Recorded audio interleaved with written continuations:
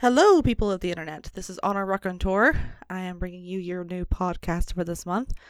And I decided to do a little bit different from the usual question and answer. We are going to actually hear a little bit of Void Mage today, the sequel to Human Familiar. And I will be reading you the prologue.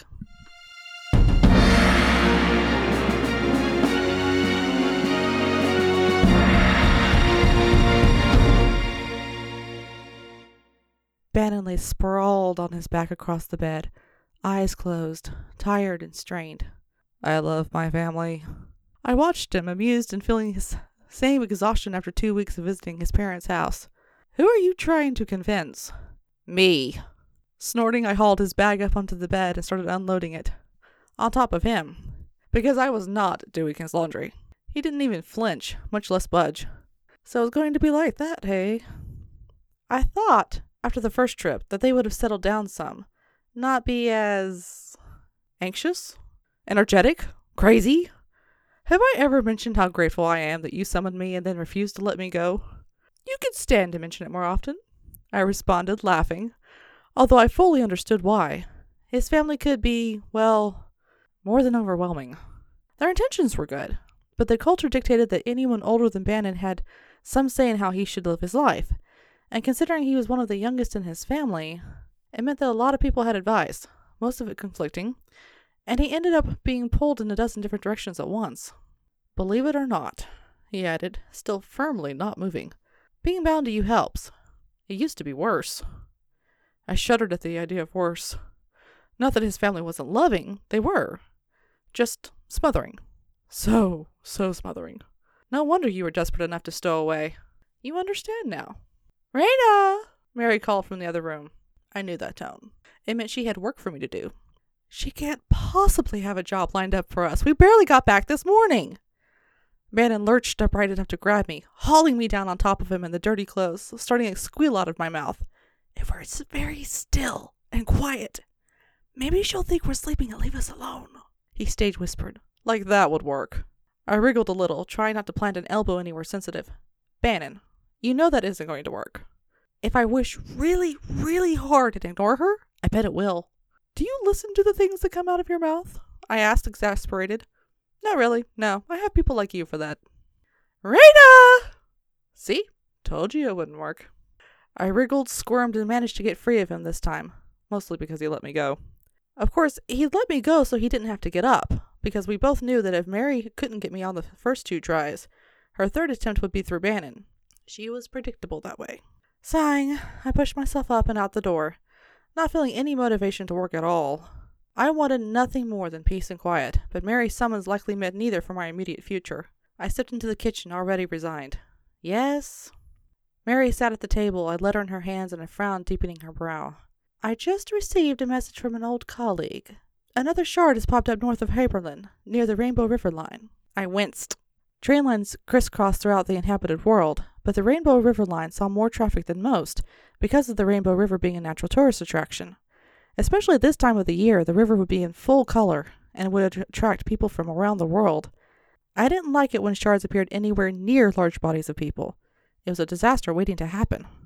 Jonas says here that someone managed to contain it fairly quickly, but you know how these shards push the boundaries to the breaking point. I think you need to get over there quickly and deal with it before we lose a lot of people. While I didn't dislike using my magic to destroy things, shards were not one of my favorite things to tackle. The last time Bannon and I did it, we'd been mostly on our own. The only reason we managed to destroy it was that the shard hadn't grown to any real size. Even then it had been tough. A barrier is up around it? Does he mention by whom? He doesn't mention that. Jonas is not known for his verbosity. Mary put the letter on the table, clearly worried. Still, what he does say disturbs me. He reports that there's multiple shards all over now, literally in every country, and no one's found any way to combat it. They're just containing it, like they do with Tossalor. Now there was a disturbing thought. Tossalor had started out small as well. If the shards were left alone long enough, they'd take up mountains and valleys, eventually growing past the point of containment. They were like leprosy, slowly spreading and killing everything in its path. I had destroyed the shards as we had heard of them, 3 in total over the past 2 years. Waiting for news seemed to be the wrong tactic because really, could I afford to take my time with these things? Maybe I should be actively hunting them down. They seem to be appearing more frequently if there was now one in every country. Do we know where they all are? Mary shook her head grimly. He didn't give me specific locations aside from this one. Bannon slipped into the kitchen, wrapped me up in a hug, arms around my waist and chin on my shoulder. I smiled as I leaned back into him, just for a moment, because hugs from Bannon are pretty much irresistible. Did you hear? I heard shards and trouble and came running, he said, breath puffing against the side of my neck, making my skin shiver. Where's this one? North of Haberlin, along the Rainbow River line, Mary answered. Bannon whistled lowly. Ouch! Not a good location. Not that any location is good for a shard, but this one is definitely worse than the others. I take it we're doing another field trip? Mary creaked up to her feet, coming to put a hand on both of our shoulders. No field trip. I've kept you here longer than I needed to, as I love having the two of you in my house, but I don't have anything left to teach right now. I blinked at her, startled. You mean I'm done? There's no grand ceremony here, Mary informed me gently, stroking my hair for a moment, the gesture warm. No fancy pens or the like. We Void Mages have our own patterns.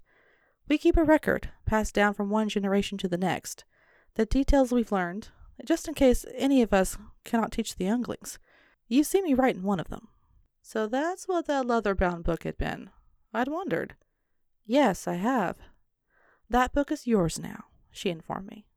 I'll hand it over officially when you are done with the shards, and have found a house for the two of you to move into. That assumed I knew where I wanted to move to. Corcoran did not seem like a good option anymore. I tilted my head so that I could glance toward Bannon, biting the inside of my lip. No, not a good idea in many respects. After visiting Zager, I categorically refused to live anywhere near Bannon's family. I wasn't sure who would snap first, me or him, but either way it wouldn't be pretty. When we figure that out, well, I'll let you know. Thank you, Master. Mary had the gentlest, proudest smile on her face. You're your own woman now, Reyna.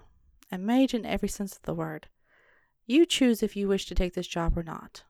That didn't even take consideration on my part.